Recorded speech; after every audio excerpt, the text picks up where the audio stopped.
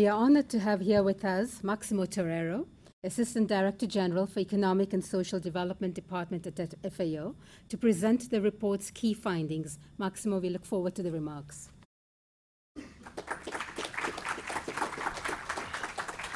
So thank you very much to IFPRI and to all of you for being here, for hosting the launch of the SOFI. This year, as always, SOFI has two parts. The first part looks at the key indicators which estimate the evidence towards ending hunger and ensuring access to food, the SDG Target 2.1, and also looks at the SDG Target 2.2. This is the first time that we look at the SDG Target 2.2.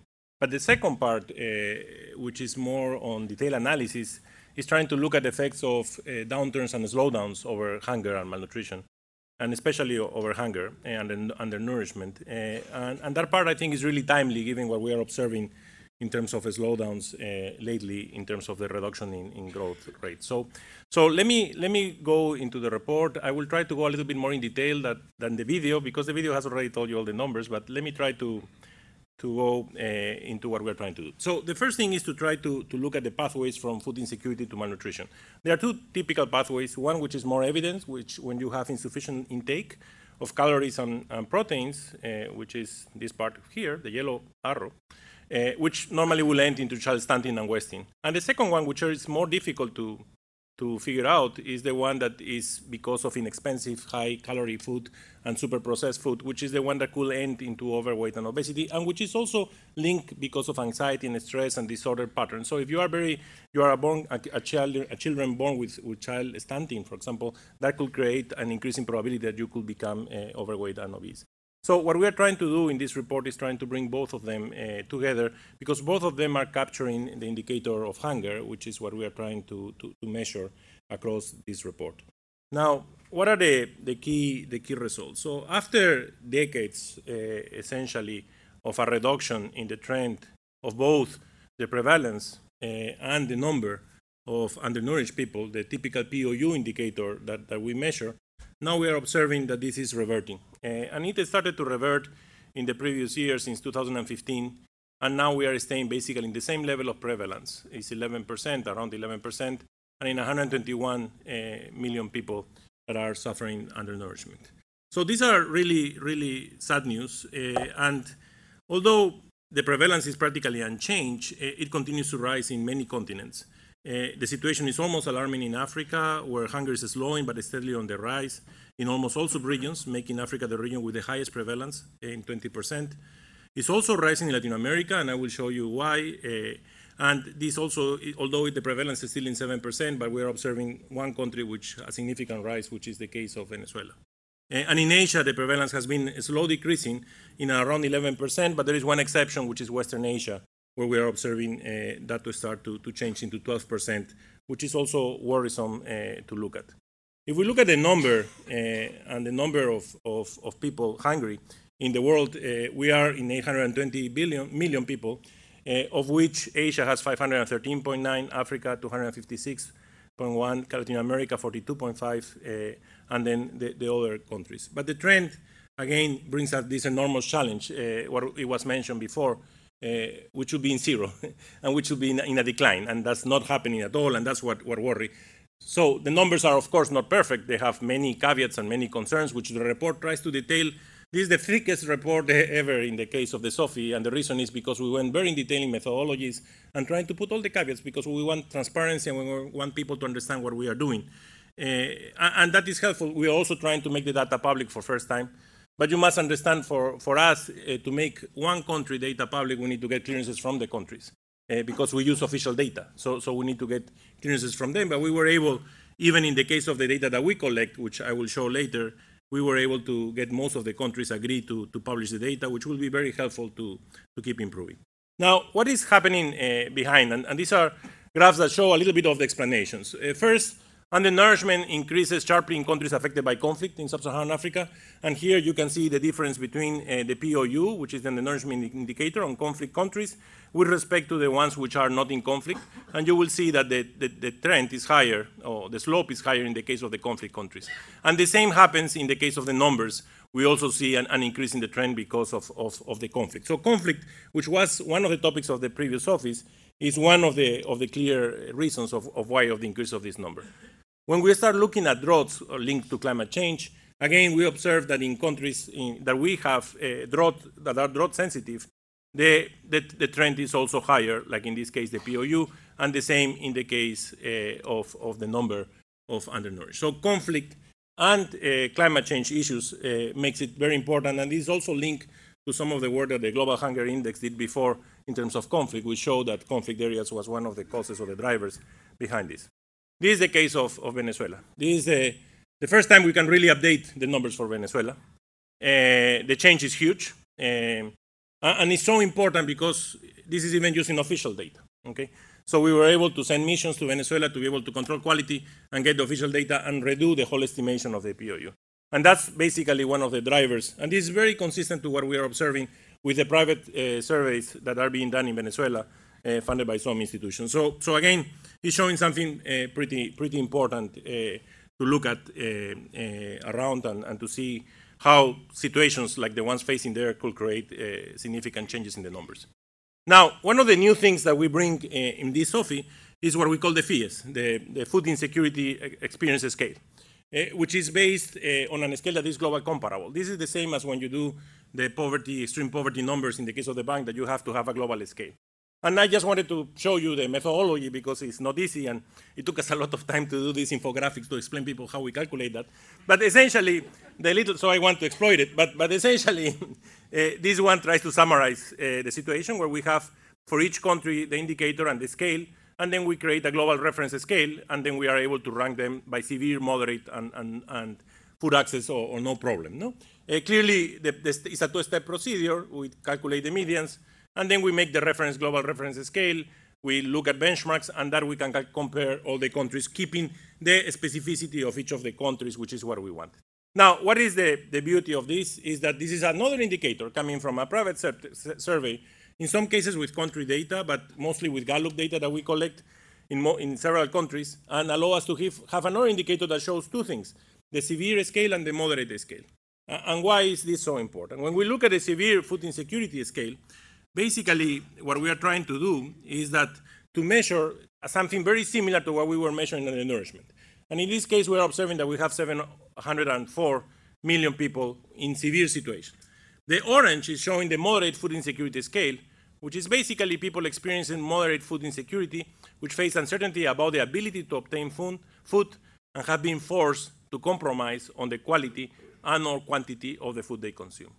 And that is a new element. Adding both of them, we are in the 2 billion people, which is the number that we are talking. Why is a new element? Because it's bringing another concept that is part of the SDG indicator, of the Zero Hunger SDG indicator, which is looking at the quality of the food I am eating. And normally, when we are under stress, we will sacrifice quality, buy cheap food, which could create problems of overweight and obesity, which is what we are trying to assess on this indicator. And what we are observing is that when we look at the moderate scale, is that it is a problem that not only affects low-income countries and middle-income countries, but also is affecting high-income countries. And the rate in the case of North America is 8%. So we have a significant effect that is important to look at, and this is something new that this report is trying to bring. So now we not only look at the severe, but we are also able to present the moderate scale, which is looking at other forms of malnutrition behind those. Now, when we look at the levels of food insecurity, it has been in the rise in the global level, as I mentioned, but it has been in the rise in almost all regions using the FIES scale. The dark red bar here is the severity, the orange is the moderate scale. And basically, we have a significant increase in the African side, which is the bars that you're observing here, but also an increase in Asia, and in Latin America, it has been an increase in 2017, and then a little slowdown in the severity scale. When we look at how it evolves in terms of the distribution of food insecurity by severity, it differs greatly across regions in the world, and we can show this very clearly in terms of the graphs. And also the same when we look at the prevalence of food insecurity as it looks in different levels of income countries. As you can see in low-income countries, the severe, the red, is a lot bigger relative to the total population, in the case of lower middle-income countries and upper middle-income countries. So again, what this is telling us is that we have an important situation that we need to look carefully. Now, the numbers between, and this is a sum of comparing both the extreme poverty line, the number of undernourished, the number of people in extreme poverty, and the number of severely food insecure people, and trying to see how comparable they are. The sum, what it's telling you in the top part, is basically that the global number 821 and 704 are moving in the same direction over time, which makes us consistency between severe and undernourishment, the POU. In the case of the extreme poverty line, we saw a decline until 2015. And after that, we don't have more data, of course. And some of the questions that normally people are asking, okay, why we are shifting the trend in the case of the POU relative to the poverty line. And we have been looking carefully into the different differences between POU and poverty, and there are several explanations. The more basic one, if you look at the projections that the World Bank does in terms of extreme poverty, in sub-Saharan Africa is increasing, and also in Asia, which is consistent to what we are observing in our decompositions. But also it's important to know that there is a difference between extreme poverty and what we measure. In the extreme poverty, which is the $19 a day line, you can have a range between 26 to 79% of the share of food in the basket that you're measuring. So there are a lot of differences that we can explore, and we are writing a technical paper on this to try to explain the differences behind, but doesn't seem to us to be at all inconsistent at this point.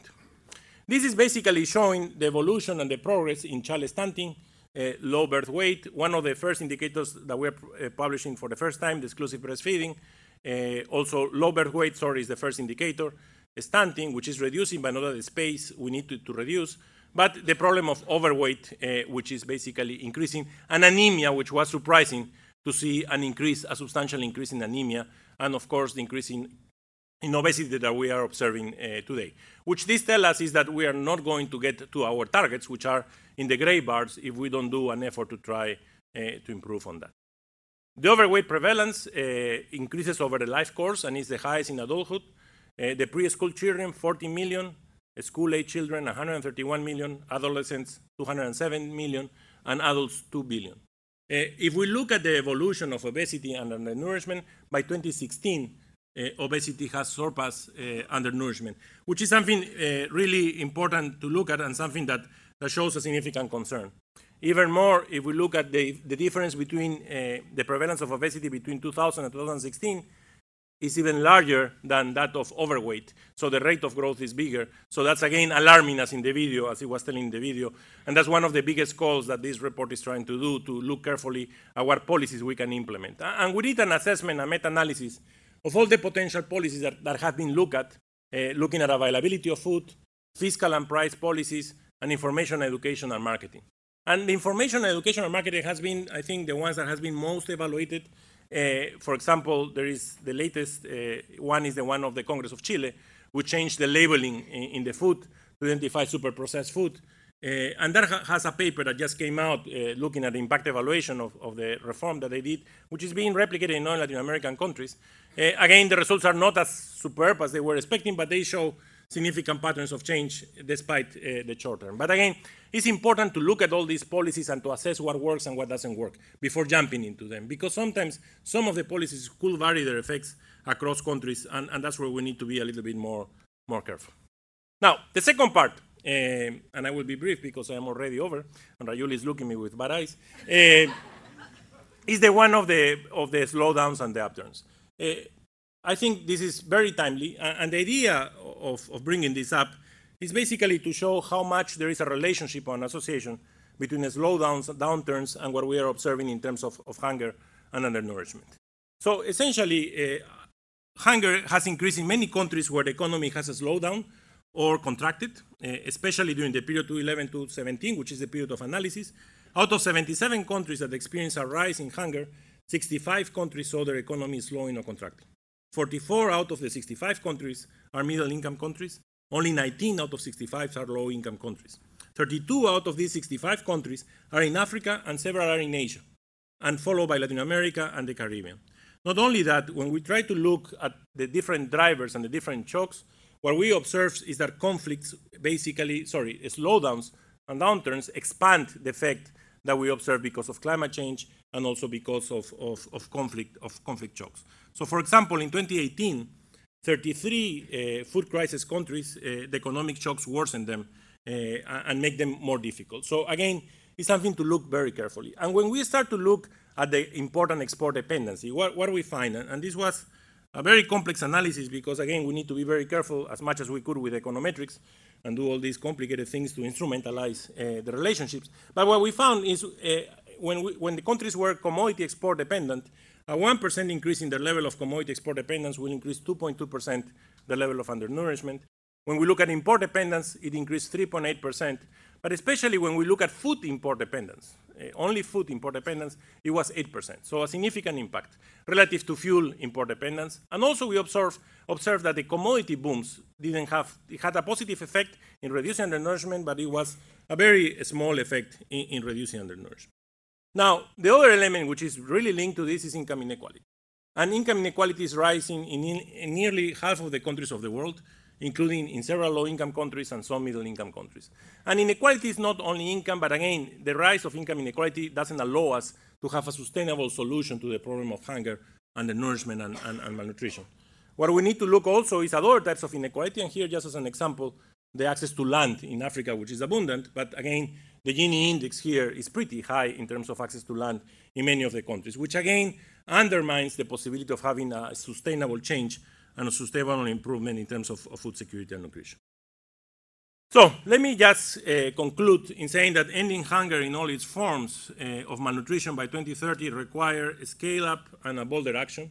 Clearly, we are very far from it, and the challenge we were trying to put in the UN meetings, in the HPLF, the high-level panel that we were in New York, was let's try to change next year the trend. So let's go back to the decreasing. That's what we need. We need to change it again to what it was. Despite that, I don't know, and I don't think we could be able to achieve the 2030 goals, but let's hope it's something that we need to do. And zero hunger is what we need, especially when we are affecting children and the poorest in the world. So economic resilience must be strengthened to safeguard food security and nutrition against economic diversity. So in the short term, clearly we need to put safety net measures. Countries need to protect incomes of the poorest, and we need to have mechanisms to assure resilience for the climate shocks and finding ways to get some resilience for conflict, although we should reduce conflict, but that's something out of control of the countries. So we need to find a way to resolve that. And in the long term, we need to invest in reducing economic vulnerabilities and inequalities, build capacities to withstand shocks through country-cyclical policies, which we know in Latin America has worked pretty well, especially when you are export-dependent. We can save for the bad periods and do country-cyclical policies, and also maintain health and other social expenditures and the use of policy tools to create healthier food environments. So let me just finish by saying that when we were doing the video, this idea of the broken food system, I think it's important because what the food system is delivering today is not what we were expecting. So it's something that we need to find a way to resolve it if we want to accomplish the SDG goals. Thank you very much.